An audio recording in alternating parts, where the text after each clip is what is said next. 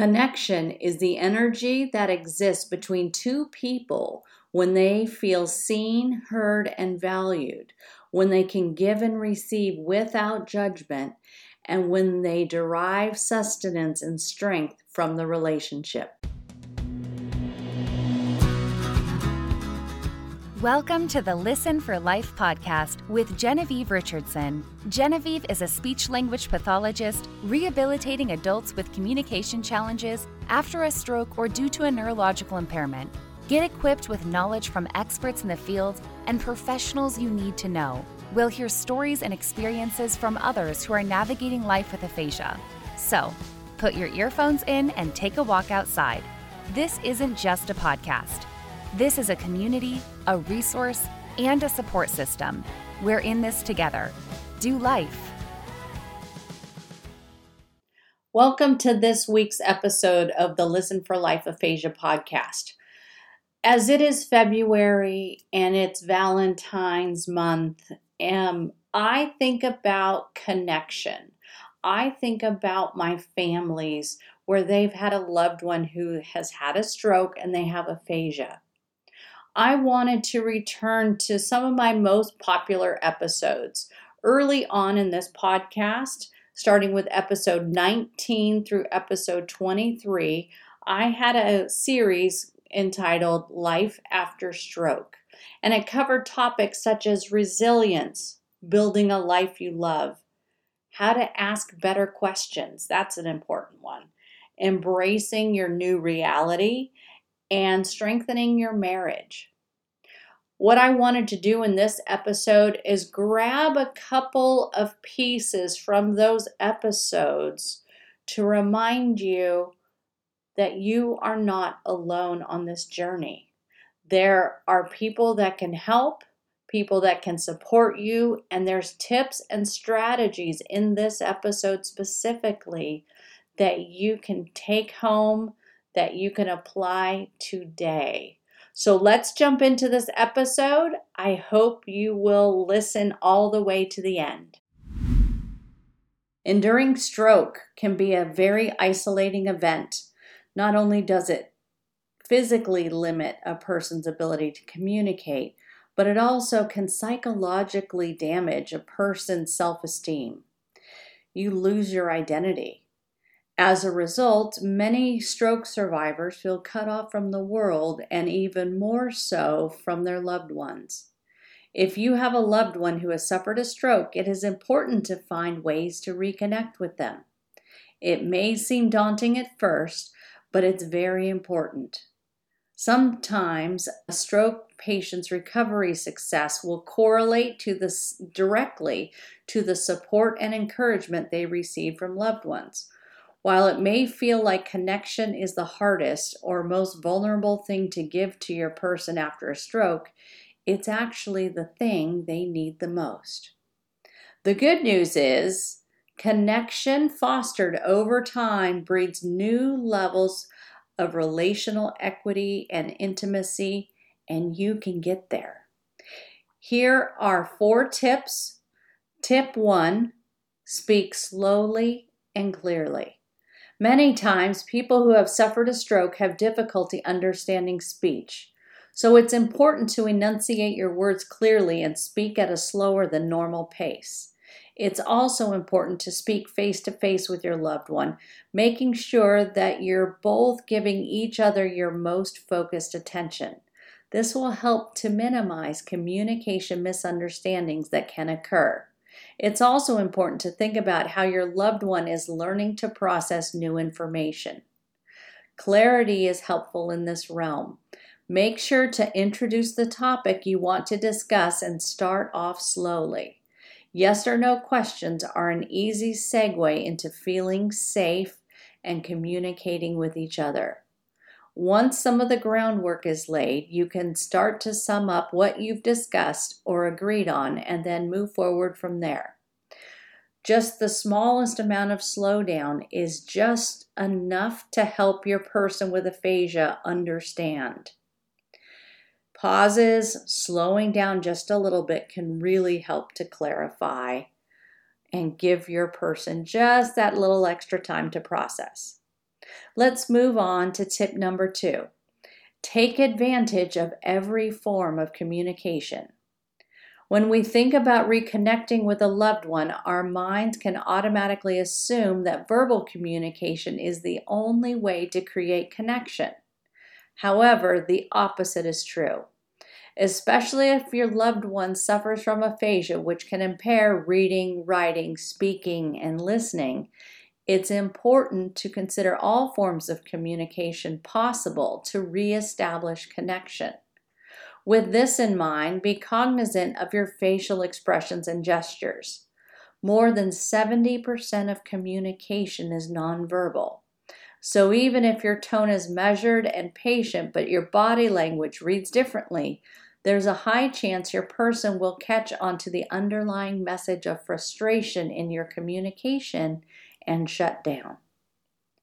Another form of communication that is often forgotten is active listening. Engaging active listening with stroke survivors is incredibly important. Since it may take your loved one more time to process and communicate their thoughts and feelings after their stroke, show you're engaged with active listening. Hang on their words. Stay engaged. Even ask them if it's okay to help them communicate by guessing the word they might want to say. Now, this goes on an individual basis. You really need to have that conversation with your person with aphasia, whether or not they want you to help them, or at what point do they want you to help them. Again, there is no one-size-fits-all for communication techniques. So, to continue, active listening can show your loved one that regardless of the rate or medium they communicate with, you still value them deeply and want to understand where they're coming from. Bringing this trust back into your relationship will naturally help you feel more connected to your stroke survivor as you both navigate how to establish parts of your relationship. Tip 3, be patient.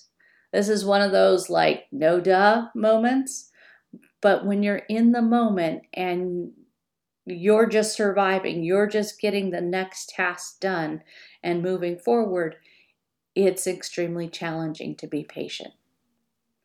It takes time for people to recover from a stroke, both physically and emotionally. So it's important to be patient with your loved one as they adjust to their new reality. Just because your loved one now communicates differently does not give you grounds to treat them differently. Many times, stroke survivors are hesitant to communicate with loved ones for fear of feeling frustrated, demoralized, or even made to feel like an infant. Be ready to be patient and speak to your loved one like an adult who is worthy of not only discussion, but also decision making. By highlighting the dignity in them, you'll automatically begin rebuilding a new relationship as you both adjust to what life after a stroke can look like. Try to avoid interruptions at all costs. Stroke survivors may take longer to process information, so be patient and give them time to respond. I would add to this physical touch. When you're having a discussion that's important, something other than just the weather, for example, holding their hand, putting your hand on their shoulder or on their arm can go a long way. Additionally, that helps you to make sure you are in the moment with them, communicating, and you are giving them your full attention. So tip 4, and this is the last of our tips for today, take one day at a time.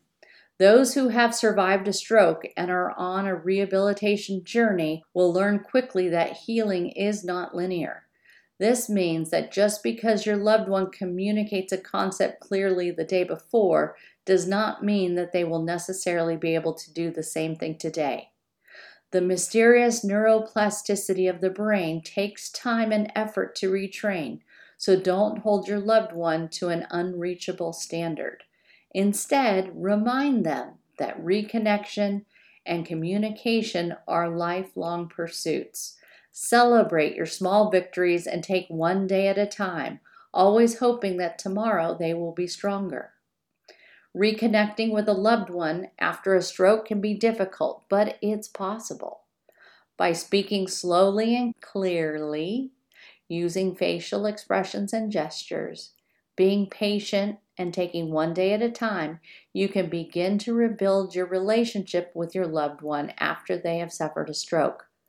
Once your connection with your loved one is reestablished, you'll both feel safer, less vulnerable, and more united as a team to take on the challenges lying ahead. So now that you've heard these 4 tips, how are you doing with connection? I challenge you to reflect for a moment on a scale of 1 to 10, 1 being the worst at connection and 10 being the best. Where are you right now at this moment? Reflect on the 4 strategies presented here and select one of them to improve starting immediately. I hope you were reminded of the tips you can use to reconnect with your person who has aphasia, whether or not they've had a stroke. So we're going to continue on with this episode, and we're going to talk about how to rebuild your marriage. Some of you may argue, I'm not married. I don't have a partner. These tips and strategies can be applied to any person in your life. I hope you'll continue listening and get what you can out of this part of the episode. Stroke can be a trying time for any marriage. Not only is it a health crisis, but it can also be an emotional and financial one as well. Suffering from a stroke has the ability to completely change your life, which will consequently affect your marriage. If your spouse has suffered a stroke, it's important to do everything you can to support them, both physically and emotionally, and work together to rebuild a healthy relationship. If things are difficult in your marriage now, don't be discouraged. They don't have to stay that way. Many people learn how to navigate stroke rehabilitation while strengthening their marriages. Here are a few tips on how to strengthen your marriage after stroke. The first step in strengthening your marriage after a stroke is to communicate openly and honestly with each other about your feelings, needs, and concerns. This is easier said than done, of course, especially when you're dealing with the stress of a health crisis. One of the most healthy things you can do for your marriage after a stroke is to grieve together. Regardless of what the future holds, it's important to recognize the differences in your new life. Instead of each of you grieving in isolation in the name of being strong for your partner, allow your mutual emotion to bring you together. Sharing raw, vulnerable moments in the midst of difficulty can not only be a bonding experience, but also help to get both partners on the same page. If one partner is ready to grieve and the other isn't, that's okay.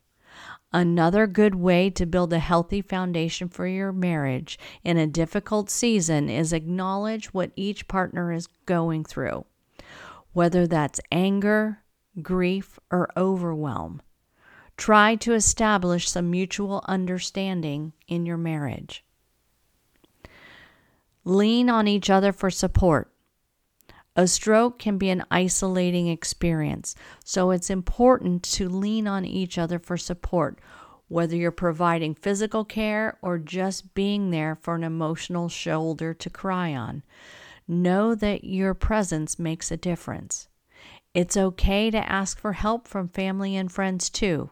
You don't have to go through this alone. A specific way that you can lean on each other for support is to openly discuss the role differences in your marriage while dealing with the aftermath of a stroke. Many couples encounter role changes in their marriage because the stroke victim no longer has the same capacity to do the things that they could before. While this is not inherently bad, it can be difficult if roles are changing and there is not open communication around it. When giving and receiving has to look different in your marriage, it's important to communicate and reassign what each partner will be responsible for. That way, there is a shared reciprocity, even if it's on a smaller level, and you and your partner can get on the same page about working toward a mutual goal. Of course, these tips are general and broad. Each situation is different and every marriage is different. Make time for each other. It's easy to let your relationship take a back seat when you're dealing with a health crisis, but it's important to make time for each other, even if it's just 10 minutes before bedtime to talk or share a hug. We're going to continue this adventure by talking about resilience.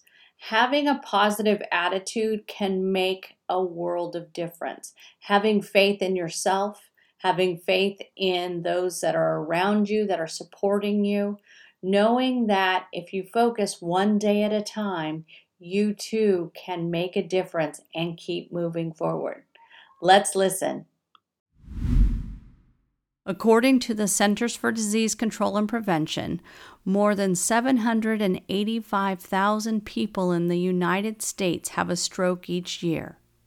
If you or a loved one have survived a stroke, rebuilding a life you love can feel challenging, daunting, and at times even impossible.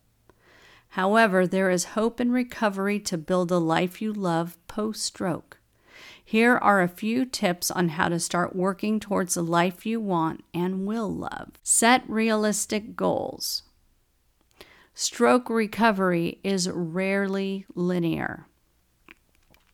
One of the spouses that I work with had this excellent example about grief and coping with stroke.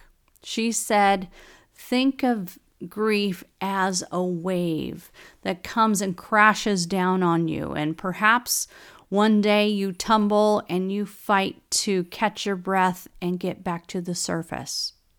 Other days they're smaller waves and they might knock you down, but you get up more quickly.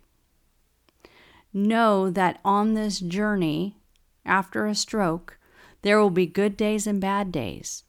And such, it's important to set realistic goals for yourself so that you don't get discouraged when there are setbacks. Talk with your doctor or rehab team about what goals would be realistic for you, and then take things one day at a time, or even one moment at a time. If the only goal you have in your mind is to rebuild the life you love before your stroke, you will spend your rehabilitation journey frustrated and disappointed. Instead, realistically evaluate your situation and set smart goals that will help you achieve a little at a time and gain traction towards larger, more life-changing goals. One of the most helpful things when it comes to setting and achieving goals is to visualize what you want your life to look like. For example, you can picture yourself feeling confident, learning a new skill, or progressing in rehab. The truth is that life after a stroke will look different than it did before, but that doesn't mean it can't be good or even great. It will take time, effort, and discipline and mindfulness, but it is possible to build a life you can fall in love with after surviving a stroke. These 4 tips are just the beginning of a long list, but they're a great starting point for anyone wanting to create or recreate their post-stroke life into something beautiful and rewarding. So I would challenge you to think about the goals you have for yourself if you're the stroke survivor, or the goals you have as the spouse or partner or caregiver of a survivor. Pick a tangible goal. Better yet, sit down, journal, do some brainstorming. Think about what areas would improve the quality of life for your person or with your person. Then, once you're done brainstorming, see if you can prioritize those. Are there any specific goals on that list that would be easy to accomplish and cross off the list? I feel most gratification when I can cross things off my list. I love a sense of accomplishment and seeing how far I've come. So I would challenge you to start with something easy and get those taken care of. If there's a bigger goal you want to achieve, break it down into pieces. Recovery is not linear. There are peaks and valleys constantly. Just because you took 2 steps forward today doesn't mean you won't take a step back tomorrow. Try not to let that discourage you. Take a big goal, break it into pieces, and keep moving towards it. We are moving on to resilience. There are 4 components that make up resilience: honesty, humility, flexibility, and patience. Keep listening to learn more about these components of resilience. What is resilience? Resilience refers to an individual's ability to cope with stress and adversity. It is the ability to bounce back from challenges and setbacks. Many people assume resilience means that you never struggle or fall down. However, the opposite is actually true. To be resilient, we have to experience painful, stretching situations. I sure wish it weren't so. If you or a loved one has survived a stroke, there is hope in our ability to build resilience. The 4 components that make up resilience are honesty, humility, flexibility, and patience. Here's how to incorporate these elements of resilience into your recovery. The first is honesty. To build resilience after a difficult medical emergency like a stroke, it's important to be honest about the situation. While a stroke may bring unwanted change into your life or the lives of others, it's important to face the new reality that things are not the same. In many ways, stroke survivors must grapple with the fact that their bodies are not capable of what they used to be. Honest awareness of our capability and situation can be incredibly uncomfortable and discouraging at first. However, it is totally necessary to be honest about the ways your life has changed and how you feel about it. This first step is key to creating an effective plan to fight difficulty and suffering. Begin by acknowledging the changes that a stroke has brought to you or your loved ones' lives. While this is painful, the sooner you're able to look at your current situation with honesty, the quicker you can accept it and begin working to build your resilience in the midst of difficulty. Recognizing our weakness is a pivotal step to developing resilience. Another key component of resilience is humility, which essentially boils down to the willingness to look bad, silly, or unable. Many people do not develop a strong sense of resilience in the midst of life's challenges because they refuse to accept that a key part of resilience is sacrificing a positive image of ourselves. To develop resilience, you must accept that there are many things that you or your loved one that survived a stroke will not be able to do. This realization requires a sacrifice of pride to make the decision that your health and progress are more important than the way you may look or feel while relearning basic tasks. Consider allowing the mask of self-sufficiency to fall away and be replaced with a humble attitude. You'll be amazed at how far this small attitude shift will take you on your rehabilitation journey. Let's move on to flexibility. Flexibility is the third component of building resiliency in your rehabilitation journey. Flexibility gives you the power to adapt to your difficult situation and use the same force that is holding you down to push you back up. A huge part of understanding and embodying flexibility is crafting the ability to accept support when you need it. In the wake of a life-changing stroke, many things will be challenging. However, if you can be flexible and allow others to help, support, and teach you, your chances of positive rehabilitation are far higher. If you enter this new and challenging season of life with a rigid mindset, refusing to accept the changes that need to be recognized, it will be far more difficult to build resilience and also create a life that you love. Try embracing flexibility after your stroke. It is uncomfortable.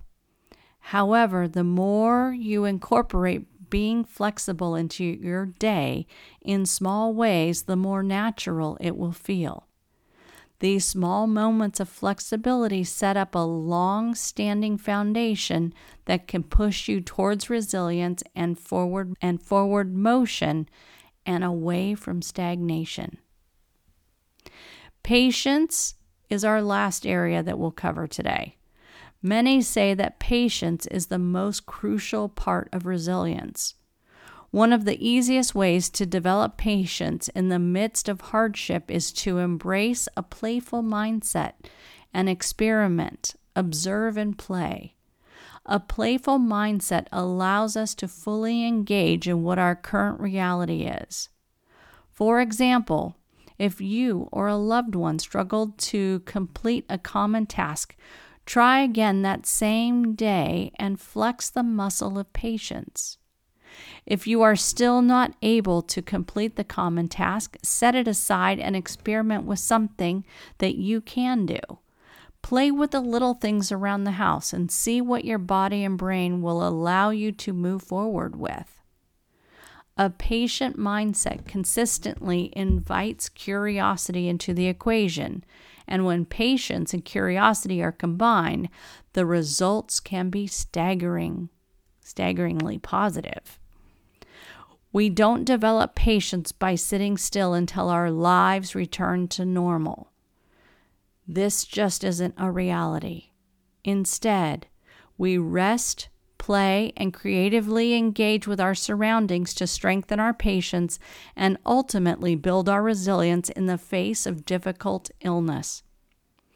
Building resilience after a stroke takes time, effort, and patience, but it is possible. By accepting your new reality, connecting with others who understand, taking care of yourself physically and emotionally, and setting small goals along the way, you can build the strength you need to live a fulfilling life after stroke. So those 4 areas we talked about today are honesty, humility, flexibility, and patience. Thanks for listening to this week's episode. We brought you excerpts from the 5-part series, Building a Life After Stroke. Those were episodes 19 through 23 of the Listen for Life Aphasia podcast. I will link each of those episodes in the show notes. And speaking of show notes, have you checked out the Listen for Life Aphasia podcast.com website? I am super excited to bring this website to you. And here's why. I have this separate website where all of the podcast content lives. And on that website is LP. I think I'm going to call him LP, the Life Podcast Robot. LP lives on the podcast website, and you can ask him questions. You can say something like, what episode talks about grief? What episodes talk about self-care? These kinds of questions. You can ask about anything we've covered on these episodes. As we continue to add episodes, LP is going to be able to reference that material and get you to the exact spot in the episode where I talk about whatever it is the topic you put in. The website is under construction. You are still able to go log in and look at it. If you use LP for searching, LP is going to ask for your first name and your email address. And that is just a security safety thing that we are able to track who is coming into the website and who's accessing the material. I hope you've been reminded of some of these simple action steps you can take to help with connection and building your resilience and to keep moving forward. Remember, you are not alone on this journey. There are professionals, there are family, there are friends, there are neighbors that are here to support you. You don't have to do this alone. If we can support you on your journey in whatever way you need it, please reach out. You can always book a free consultation by going to dolifespeechpathology.com, and on the homepage, you can't miss it, it says book a free Zoom consultation. I am more than happy to speak to any of you at any time. Have a wonderful day, and we'll see you next time.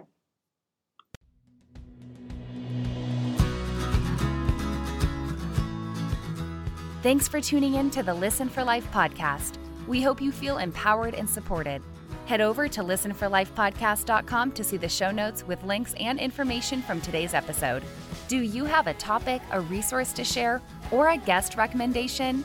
Inquiring minds want to know. Let us know in the comments section. Wishing you a fabulous week.